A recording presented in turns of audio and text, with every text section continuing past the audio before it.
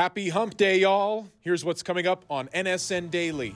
Another dive, another medal for Krysta Palmer. The latest accomplishment from the Douglas High and Wolfpack great. Our record and the success that we had really showed that. Less than a week from seeing their stellar season come to a close, Nevada softball's Tyra Clary is here to debrief a heck of a year. We have new details on the Wolfpack football team's future game at Ohio State. Just how many bucks will the Buckeyes throw Nevada's way? There was a clear tear break in those two spots. And it is state tournament eve in high school baseball, softball, and more.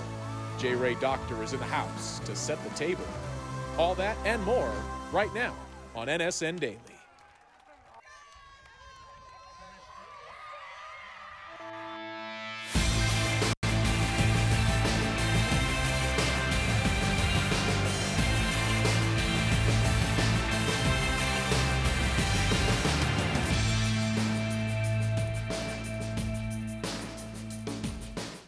Well, hello, friends, and welcome into our Champion Chevrolet studio. He's Chris Murray. I'm Mike Stephenson, and this is a Wednesday installment of NSN Daily. Thrilled to have you with us as we do have a lot to get to. The rundown just barely covered it, but we will lead with Krysta Palmer, the recent bronze medalist at the Olympics, adding another medal to her trophy case. Chris, over in West Virginia, competing for a national championship, and she claimed one. Yeah, this is actually her first competition since those 2020 Tokyo Olympics. She competed in 2021. They call it the 2020 Tokyo Olympics. That's when it was supposed to be held. But she actually had arthroscopic surgery on her hip. She had a torn labrum, actually competed with it through the Olympics and was able to get that bronze medal, as you mentioned. So this is a third time she's won a national championship in the synchro. First time in mixed. So her partner is actually only 19 years old, Jack Ryan, a sophomore at Stanford. Krysta Palmer, 30 years old, so a pretty wide age gap there, but they competed really, really well, 282.2 points, so they just narrowly edged second place by about 4 points, and this puts them in the World Championships. Later this summer in July will be held in Japan, so for Krysta Palmer to be able to get back on that diving board and have the kind of success she had before that hip surgery has to be very reassuring, because whenever you have a major surgery, you don't know how you're going to come back. She has 2 more competitions at the National Championships, both on Friday and then next week, Monday and Wednesday will be the individual. So a chance to rack up some more hardware, but she knows for sure she's another national champion and gets to go to the World Championships. Already with 1 medal and more to come. Of course, she has her eyes set on 2024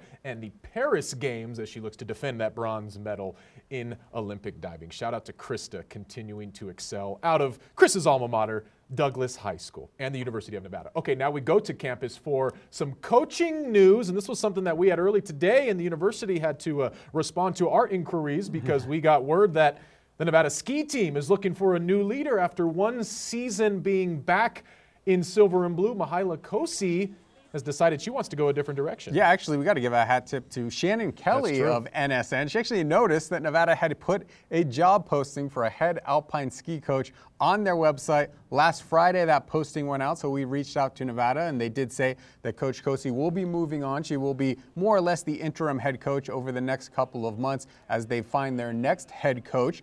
Just a personal decision. She said she made the decision to kind of move on from coaching, but she was Sierra Nevada University's head coach for 4 years before that school was acquired by Nevada, became the Wolfpack's head coach last year. She began her career as a collegiate athlete at SNU, so definitely a long time in this area. She was an All-American and a national champion skier and really is going to be on the, I guess, foundational setting of Nevada skiing, but won't see it through. I mean, you went out and did a feature on this program and spoke with Coach. Are you surprised that this change is coming, or did you kind of get an inkling that maybe she wasn't in it for the long haul because of personal, reasons, or wanted to maybe move on with her career? Actually am a little bit surprised because it felt like she had kind of established some roots up in northern Nevada, and she is out of Slovenia, and so a lot of things can happen, or maybe she needs to head back home. We don't know the details of exactly what is leading to her leaving the University of Nevada, but it felt like she was in it for the long haul. She had a bunch of athletes that she had recruited. They had started to announce some recent recruits that are coming in. They will now be led by a new head coach, but I can say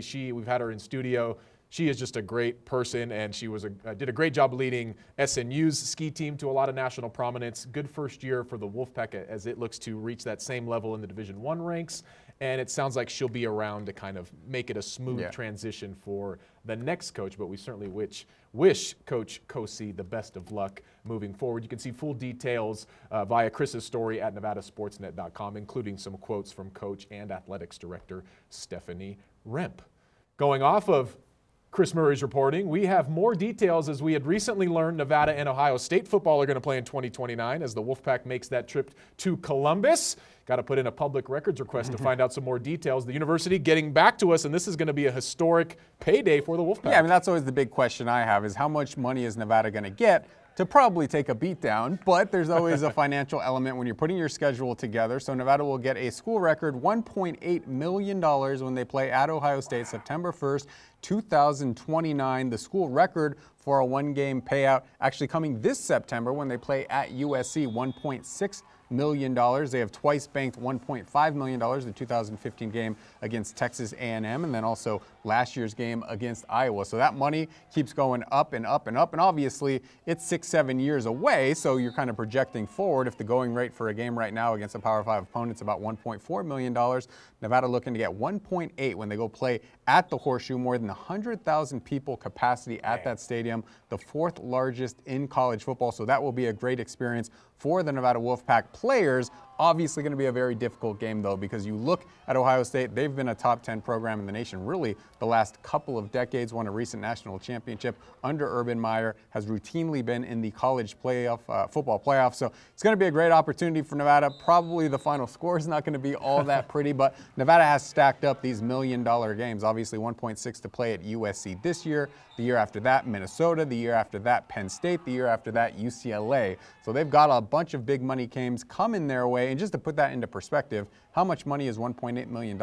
That's more than half of what Nevada gets from its television revenue every year, and that's usually your biggest foundational piece in building your budget is that TV revenue. So a lot of money for Nevada to go out there, and certainly one of the most historic stadiums in all of college football, so should be a very fun game for Wolfpack fans who get to go out there. I think everyone last week when that was announced was like, oh my gosh, they're going to go play Ohio State. And then that next question was, how much money are the Buckeyes going to pay the Wolfpack to do that? So all these players you see in Nevada spring game, of course, will not be around once that game arrives in 2029.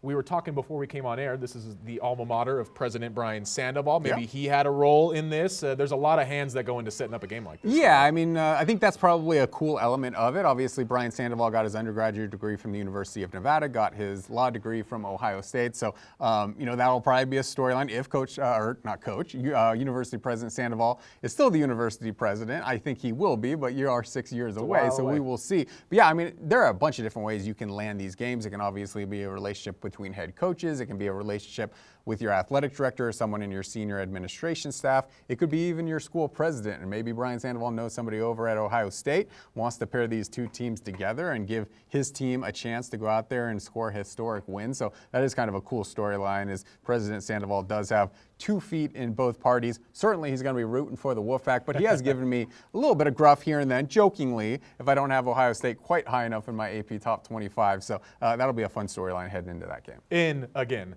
6+ years. You had touched on it, though. We have a list of Nevada's top 10 payouts in football history. And again, this Ohio State game stands at the top. You mentioned the upcoming game this September at USC, number 2. Those are some pretty incredible opponents and some pretty awesome payouts for the Wolfpack. Yeah, so that's 10 games that Nevada has played or will play that will give them $1 million payday. Obviously, some of those are in the future. Nevada has not won any of the games on that list. The closest they came was number 6 there at Northwestern, $1.3 million. That was actually Jay Norvell's first game as a head coach with the Wolfpack. Nevada led that game for the majority of the game, and really a bad call on a fumble by Northwestern in their own territory kind of swung that game. So typically these lead to losses, but the only way you're going to win one of these big upsets is by playing a lot of these games. And this is a huge part of Nevada's financial health. I mean, they need to go and play at least one of these games a year. You look at 2029, they're actually also going to Kansas that year. So they're going to have a Big 10 team, a Big 12 team.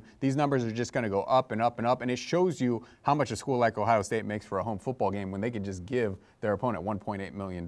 So, Nevada needs to play these games. And I think, it's just really cool when you get to take your team to the Coliseum next year or the Horseshoe. They've got that game at Penn State 2025. Obviously, the Rose Bowl, Notre Dame on that one, Notre Dame Stadium, one of the most historic in college football as well. So great opportunities for Nevada to go play in some of the biggest and best stadiums in the country. Haven't reeled in a win yet. Yeah. Maybe that comes when they go to Ohio State. That's the thing. It could still happen, and that just gives fans something to be excited about because, as you said, it's always cool to see the silver and blue on those respective stages. And as you also pointed out, it shows there's levels to this in terms of the money that can be dished out from some of these Power 5 conference schools. Nevada will take any of it that it can get. That's for dang sure. All right, so you can see more on the details of that Nevada-Ohio State game via Chris at nevadasportsnet.com. Coming up next, J. Ray Doctor is in the house as we set the table for some state tournaments. But before we get to that, we'll send you to break with 5 questions from Nevada football's Louis Cresto. First question. If you could only watch one movie or show for the rest of your life, what would it be? Dumb and Dumber, without a doubt. Dumb and Dumber. Wait, TV show or movie? Either. Movie, Dumb and Dumber, 100%. My favorite movie, hands down. And what's your biggest pet peeve? It's gotta be like when you're in the party chat in PlayStation and your buddy's like chugging a milk or something, you can hear like the gulping like in your headset. Yeah, that's gotta be one of my top ones. Do you believe in extraterrestrial life? I don't know, maybe 10 years ago I would have said no, but I think I'm gonna have to go with a yeah. I'd say yes. Okay. Would you rather read minds or move objects with your mind? Move objects with your mind for sure. Magneto, all the way. Would you rather have no nose or no ears? Oh, that's a good one. I'm gonna go no ears. I think I need a nose for sure. Definitely. Yeah.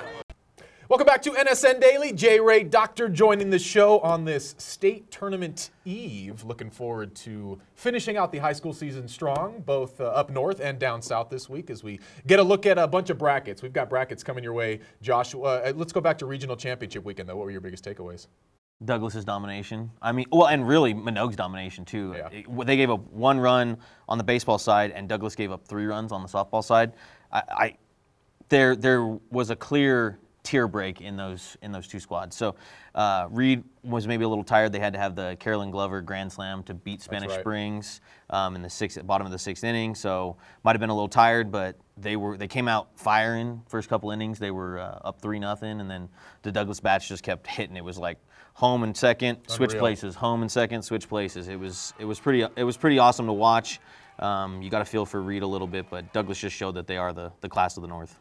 So let's start our state tournament previews on the softball side with Douglas. They're looking to win their first large class championship since 1992. So it's been a while. They've made it to the state championship 3 times since then, but not been able to get all the way and win the whole thing. Lost in the state championship game last year to Green Valley. So break down this bracket for us. I know you think Douglas is going to win the state tournament, but who else do you think is going to maybe challenge them? Yeah, so I think that their biggest contender to challenge them will be Centennial. Centennial has a pretty even mix of seniors and juniors that will carry them, kind of that senior leadership that they have. On the other side, Palo Verde, their first round opponent, actually has 12 sophomores and juniors out of 17 rostered players. Wow. So they are a little green, as you would say. Douglas, I think, just because they were at it last year and they feel like the job's not finished, I think that they are preparing themselves to go on a run. And I wouldn't be surprised if they had a couple 10-run games in this tournament. Wow, that's a bold statement. Of course, happy to not see Green Valley in there, that's for sure. Yeah, and I think that a part of them wanted to see Green Valley, truthfully, because they wanted to get that redemption. Lost twice to them last year. Yeah, on Championship Saturday, so kind of a tough go of it for them. But I wouldn't look beyond Palo Verde right now, because I know that you come up to Northern Nevada, you want to play a good game. And Reed's going to have their hands full with Centennial. They got the bats to do it. I mean, Carolyn Glover can just swing it like nobody's business. Yeah. And that Brianna Stotts, the freshman, she stole home last week in the zone championship game, and it was on a ball that was only maybe 10 or 12 feet away from home plate, and she took off, and I was like, there's no way she's going to make it. And she was quick as lightning, just got there in a blur. See if the Raiders can make some noise, perhaps. Aggressive on the base paths. Well, let's talk a little 3A. You guys, your North Valley's Panthers, went out and won the regional championship, so they're going to be going for their first state softball title. I guess What are your thoughts on the 3A bracket and how North Valley's and Lowry may fare? Well, how cool about the Panthers, first of all, right? First of all, Chris says that because he's a Douglas guy. We're North Valley's guys. So a little bit of love for you guys can win a 3A title. We're going with a 5. A little bit of love. As far as North Valley's goes, I think it's awesome that they were able to go out and finally succeed and win that 3A state championship. Like Coach McCuskey had said last week, huge accomplishment because that program was a 4A contender back in the Sierra League playoffs consistently when the school first opened. Then they had a mid-2010s kind of downfall that took a little while longer than expected. They went down to the 3A. Now they're winning games. In the 3A, the champion to me is going to come from Virgin Valley High School because they had Fernley last year on the ropes. They had them down 6-5 going into the final inning. Fernley 1-2 to win the state championship last year in Fernley on a play that Star Schumann had gotten Hallie Jackson from Virgin Valley out at the plate during that game to record that final out. So I think Virgin Valley is the favorite as we look at it. Lowry, they lost 10-0 to them earlier in the season. So I think the championship goes through Virgin Valley out there, but it's cool to see North Valley's have a chance to win a state championship. And of course, that'll go down in Mesquite. The 5A tournament will be up here north, played over at Hickson Park. So we're looking forward to having some local action. As we look now at the 2A bracket, Battle Mountain and Persian County will be in town. We still got White Pine, borderline local team, as Needles comes up from down south. We're looking forward to seeing this thing as it gets started at 8 a.m. I know you'll be at Hickson Park. Yeah, so I think Battle Mountain has the best chance to win. They've always historically had a pretty good softball program at the 2A level, so look for them to be the North's best chance at winning the 2A state championship. So once again, 5A and 2A are up north. Got to give the 1As some love. Why not, right? That bracket will be going down south. As you see, Pranigat Valley, I know, is a really strong program. Colville and Oasis Academy representing the north. Yeah, I'd be lying if I said I knew anything about the 1A. Hey, that's all right. Just truth of the matter. We're excited to cover them. Needless to say, again, that'll be going down south. Baseball side, so obviously Bishop Minogue was dominant in the regional tournament, the Money Ranch in the second state tournament they've ever reached, also in 2015. But the team to beat is Bishop Gorman. That's the top 10 team in the nation. I know you have your full preview on our website, nevadasportsnet.com today. Do you think Minogue can actually go out there and win this championship, or do you think that's too big of an ask? They have a chance. They have a chance. They beat their first-round opponent, Desert Oasis. They beat them 8-4 to start the season. It was their third game of the season. First victory of the season on March the 3rd, down in Vegas. Desert Oasis has went out and beaten Bishop Gorman. They've played 4 times, and they won 1 against Bishop Gorman. One of Gorman's only 2 losses that they had on the season. So if Minogue can get past Desert Oasis tomorrow and get a chance to swing it against Gorman, I think they have a legitimate chance to make a run at it. Excited to see how that one shakes up as Damani gets the tough opener against those Gales. We'll see if the Mustangs can make a little noise. Of course, had beaten Minogue twice during the regular season. The Miners come back and clip them in that regional tournament, as Minogue, it seems, is clicking at the right time. Yeah, and Dylan Rogers, at the beginning of the playoffs, his fastball is really hitting right now. He's up to 93 miles an hour, having his fastball come down. So he's peaking at the right time, and he's going to be. I'm almost positive he's going to be the one to go for Damani Ranch against Gorman. And a cool story is he'll be able to play against 2 of his future teammates at UNLV. Easton Shelton plays for Gorman, as does Gunnar Myro, plays at Gorman as well. So they're all signed to go to UNLV. Okay, cool story there. Okay, again, the 5A tournament will take place over at Piccoli Park on the campus of Nevada, so that's exciting stuff to have it up north. Yep. 3A, so we've got Churchill County and South Tahoe as the local representative. South Tahoe won the regional championship, beat Churchill County a couple of times to win regional. So it seems like those 2 teams are pretty even. Break down this bracket for us. So to be honest with you, South Tahoe really was a dominant team in the West. Them and North Valleys were really the 2 dominant teams in the West. And I don't remember the exact score, but I'm pretty sure they scored like 19 runs in both games, both championship and the IF championship game. So, as you can see there, they got some big boys that can swing it. And Churchill County's always got some country kids that can get after it as well. Hopefully that they have some good showings down there. I don't know a single thing about Southern Nevada 3A baseball, to be honest with you. Hey, we'll hope that trophy comes back up north, as that tournament will be played down south. We'll transition to the 2A bracket, which will be decided at Peccole Park. So once again, it's the 5A and the 2A up north in both baseball and softball. Urington, the top seed out of the north. West Wendover making a heck of a trip across the state to come to Reno and potentially leave with a state championship. That'd be cool for the Wolverines. Hey, but it's all about Lyon County, #1 seed, Urington High School. They have a good little sports community out in Urington. Yes, they do. And I'm sure that the whole town will come into Reno to watch those games. It's going to be really exciting for those kids. Go Lions. 8:30 a.m. that first pitch to open things up tomorrow in the 2A state tournament. How about the 1As? Because, yes, they're playing too, J. Ray Doctor. Indian Springs, Wells, Smith Valley, and Pahranagat Valley. We'll have to see what happens, but I know Pahranagat Valley is a powerhouse in baseball. I remember them winning some recent state championships, so we'll have to just see how that one shakes out down south. Let's go with the Smith Valley Bulldogs as the prediction there. That's where the regional, they did host the regional, and they got out of it. Yep, to win the championship. That's my bold prediction right there. No school left untouched in this segment. Again, J. Ray Doctor's 5A baseball preview can be found at NevadaSportsNet.com. Softball will be online tomorrow. Any final thoughts, Chris, for J. Ray? Or you guys got anything? I'm just looking forward to it. I mean, especially like these lower level schools going to play at Peccole Park. That's got to be a great memory for the rest of their lives, certainly if they can celebrate a state championship. But just from who's the most likely to win a state championship in the large class level this year, it seems like Douglas, obviously McQueen, boys track and field trying to defend their championship. But it seems like Douglas is primed to go out and do this thing. I think the brackets opened up for them the way they've been playing, 22 straight wins. It's been more than 30 years since they won a state championship, and I know you've got a couple of like details on that with Coach John Glover and his wife. Coach Glover's wife was a part of that team in 1992, which that was back-to-back years that you had mentioned, 91 and 92. So, yeah, last year would have been a heck of a story, right? 30 years to the day or to the date to win it, and they came up just short. So you know that taste is still in their mouths. I think their pitching coach actually is a member of one of their state championship teams as well. I think he said after the game, Coach Glover, you were standing there with me on Saturday. Yeah. I think he said it's the pitching coach's mother was on the team, I think. There's a lot of connections out there in Minden. And you know they're proud out in the Carson Valley of their sports. Of course, we got a Douglas grad right here. And so to see them bring back that championship heart, it would be pretty cool to celebrate in Reno. He is J. Ray Doctor. Again, head to NevadaSportsNet.com to get ready for these state tournaments, and then we'll have highlights all week right here and on News 4. In the meantime, we're back right after this on NSN Daily.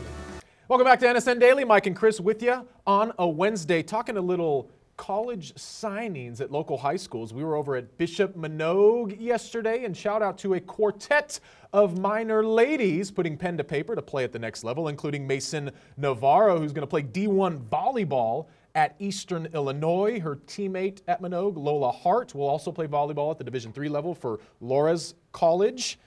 And then JC and Jordan Wynn, the twin lacrosse stars, are going to continue their careers at the Division II level playing for William Jewell. Always nice to see these athletes go to the next level, and especially cool yesterday to see 4 ladies signing there in the chapel. Yeah, and Mason will be playing at a Division I school, Eastern Illinois. She's obviously a very good basketball player, also very good in volleyball, so a 2-sport star. I had to look up where a couple of these schools were. True. William Jewell is in Missouri.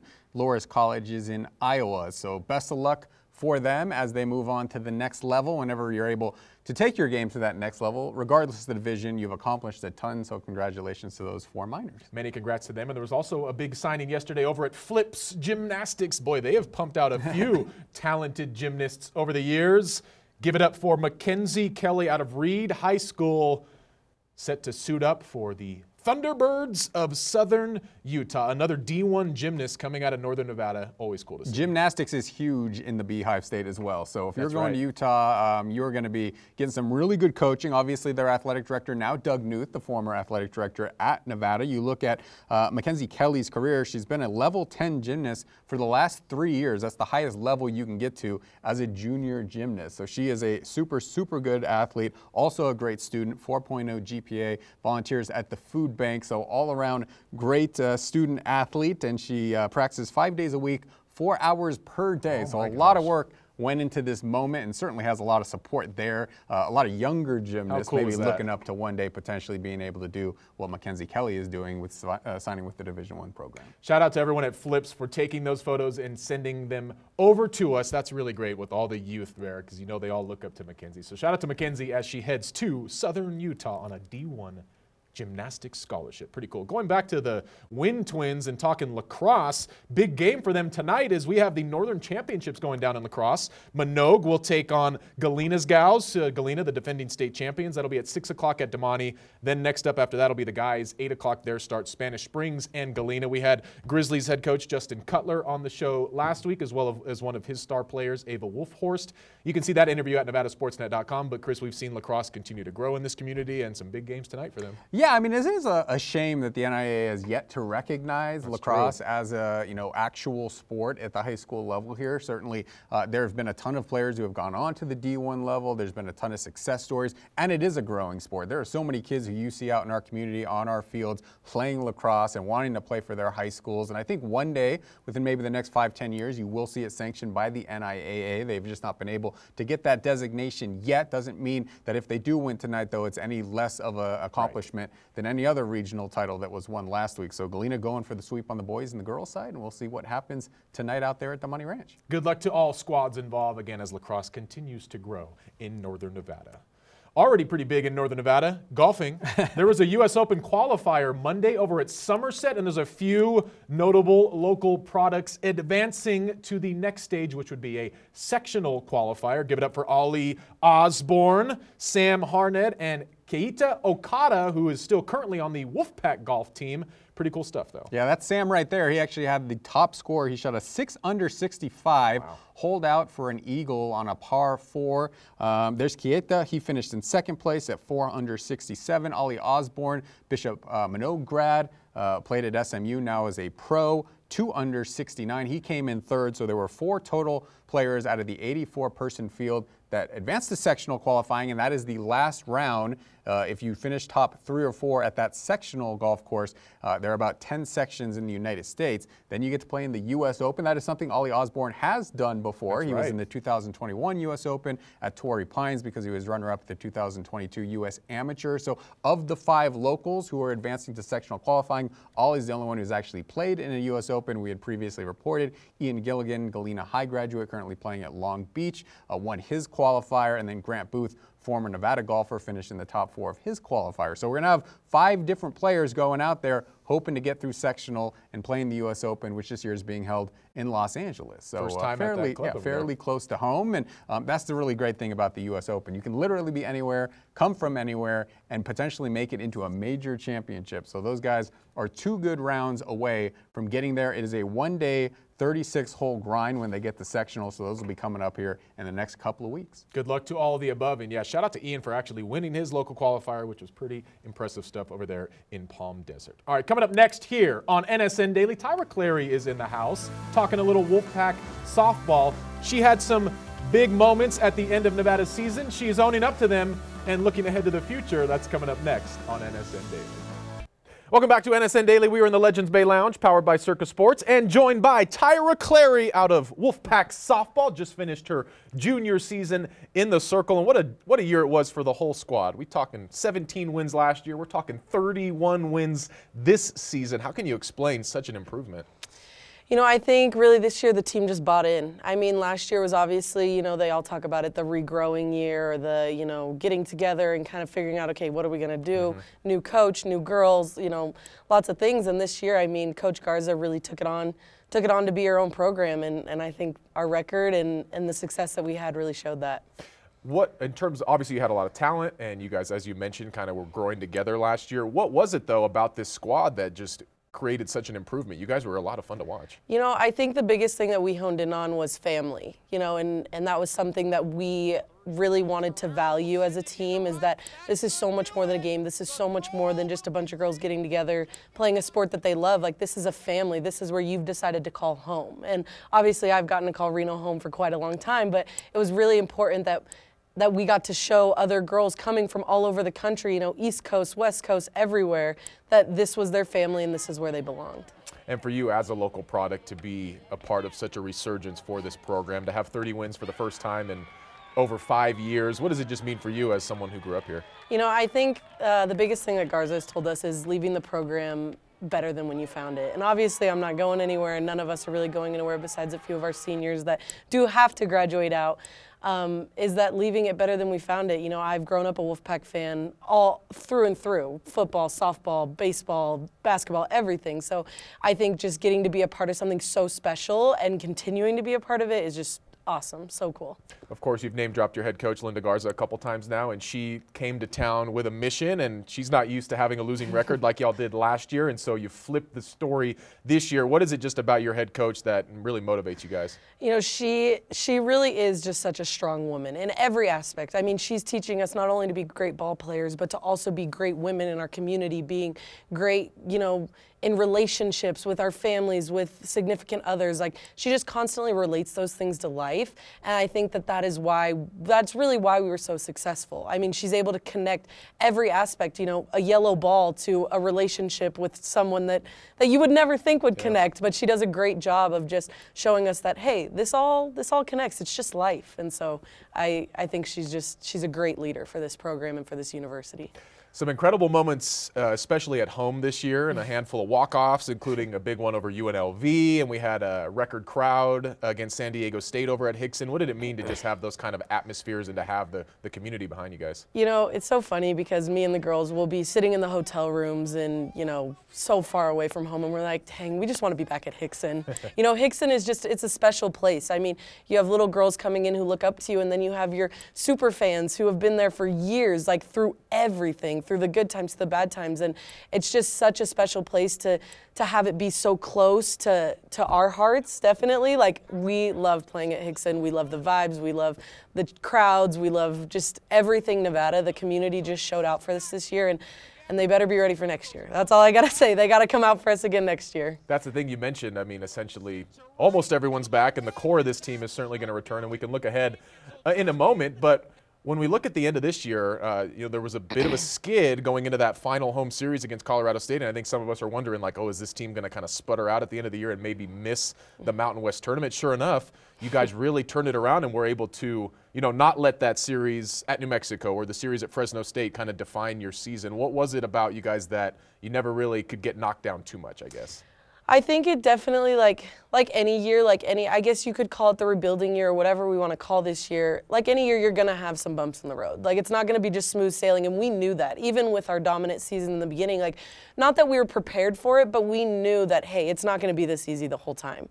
And so I think that just really made our team even step up more to the challenge and more to the adversity with our backs against the wall, and it really showed the character of this team, because it's really easy to be doing great when everything's going great. Mm-hmm. But it's how do you respond? How do you react to when your back's up against the wall and it's like, hey, you got to win this game to get in the tournament? And I think that showed even more of a character than having the big winning streak in the beginning of the year. It was like, no, our back's up against the wall, but we're going to that tournament. And that was the goal of the team the whole time. And you guys do make it to San Diego and the Mountain West tournament. Of course, your season ended not even a full week ago, so I'm sure you're still digesting it all. But I think a lot of us, we saw you guys go to San Diego as the 6th and final seed, and we thought, you know what, just leave it all out there and kind of see what happens. Maybe we wouldn't have been shocked if maybe CSU as the 3 seed bounced you guys in that first game, but sure enough, you guys put together a run and had yourselves right there with a chance to make some serious noise. And of course, you were in the circle for the fateful moments, and Nevada was a strike away from a win there against Boise State.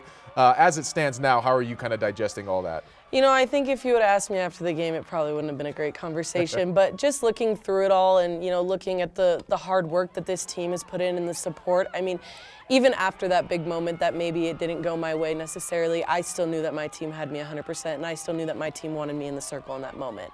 And that's something that I will never, ever be able to, like, repay them for. And even Garza said after the game, you know, like, you're still getting the ball, or even with the team, like, it was going to go one way or the other. And sometimes it's going to go your way, and sometimes it's not. And so I think that that's just going to push us even harder to work even more over the summer and this year, because when we're in that big moment again, we're not letting anyone take it away from us. And I know I will not. I bet. I can certainly appreciate that perspective.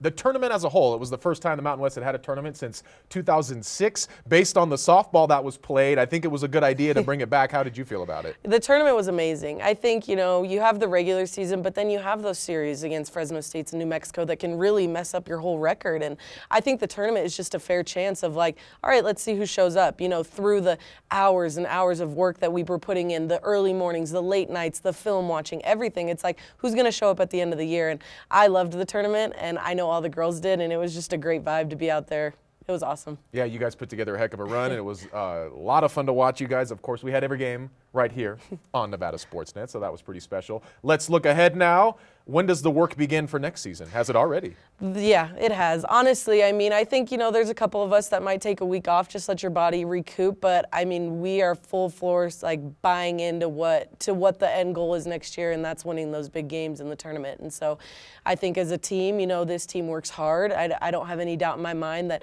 all 22 returners, will go and work over the summer to be the best they can be, because at the end of the day, we're bringing in recruits, there's going to be a lot of movement, a lot of changing, but we want to be on the field and we want to be holding the trophy at the end of next year. Is it kind of, you got a while till we get there, but is it kind of crazy to think that next year is your senior season?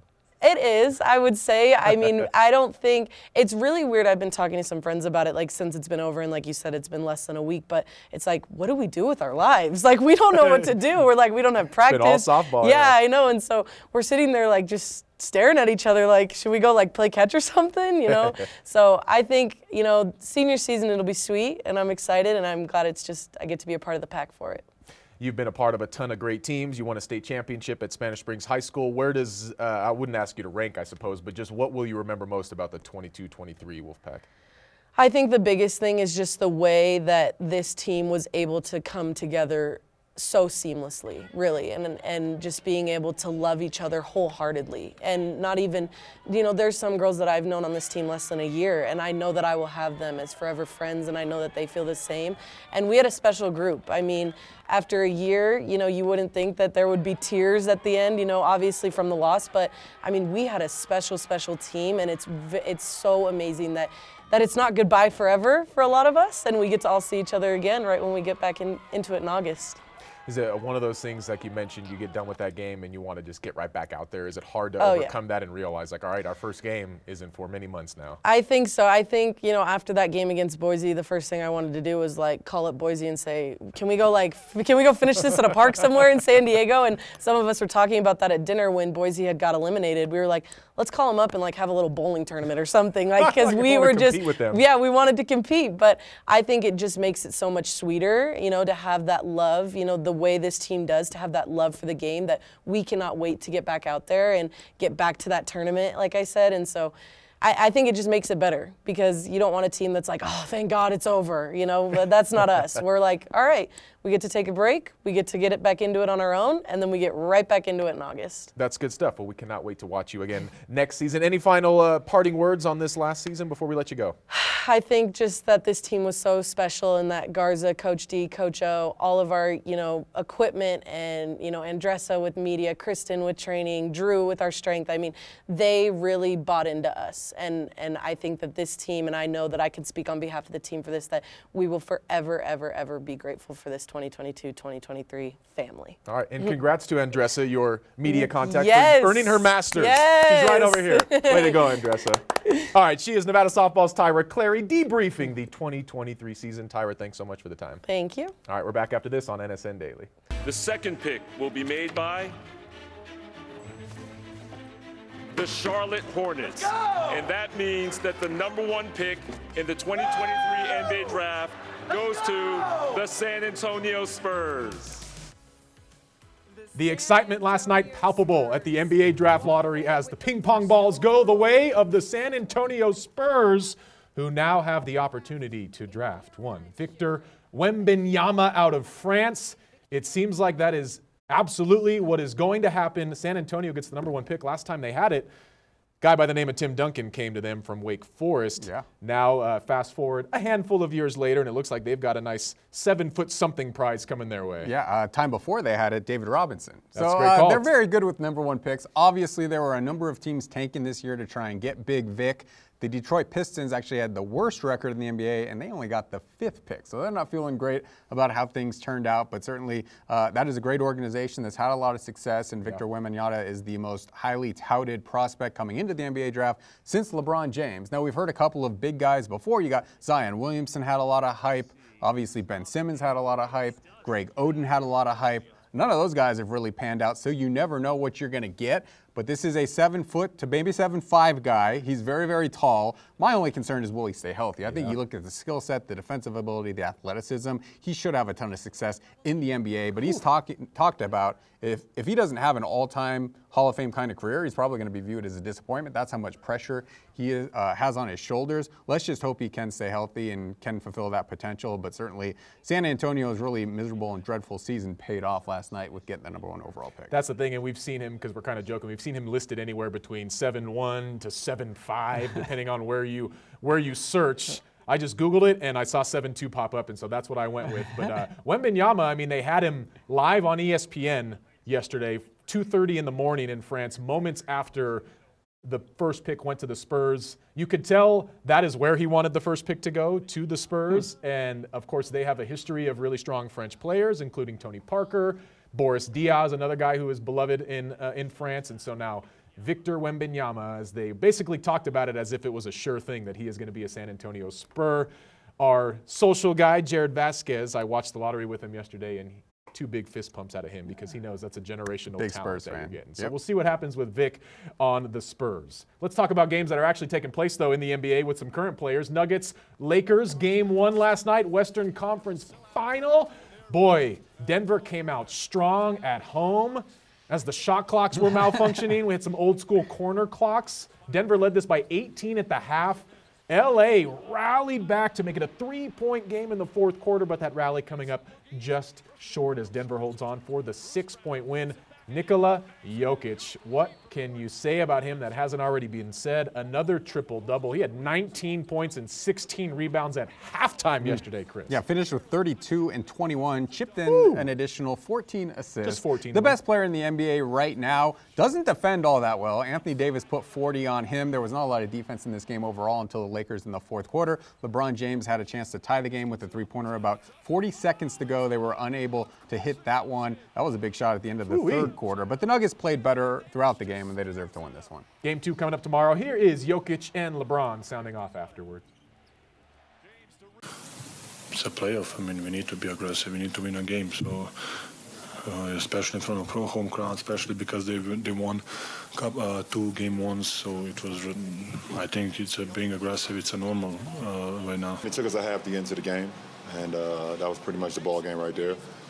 We got to understand that we got to start from the tip off, and they punched us in the mouth to start. I think they had more offensive rebounds than we had total rebounds in the first half, and that led to them getting second chance points. They also got on the fast break and killed us in the fast break in the first half, and was 10 for 10 from the free throw line. So, I know the game is won in 48 minutes, but they set the tone in 24 minutes, and we was playing catch up for the next 24. And now we await game 1 of the Eastern Conference Finals. It's coming up tonight. Miami and Boston. Caleb Martin and certainly had a strong series against the Knicks. This is a rematch of last year's Eastern Conference. Yeah, one of the best dunks of the playoffs right there. Jimmy Butler's still nursing that ankle injury, so I think Caleb's going to have to step up big if those underdog Heat are going to be able to knock off the Celtics. Get your popcorn ready. We're wrapping a bow on this edition of NSN Daily right after this. Wrapping things up today with a little youth baseball in Jacksonville, Florida, and this is, it's hard to hit a pitch in these conditions. A little viral dust devil as 7-year-old Bauer is saved by a 17-year-old umpire, Aiden. Any moments like this in your little league? No, I've never had somebody blow off the field. My son almost took my head off, actually, since I get to pitch in our league, and he lined her right back at me. I was very proud of him for almost knocking me down. Shout out to Dom getting some good contact on it towards Dad. We'll see you tomorrow on NSN Daily.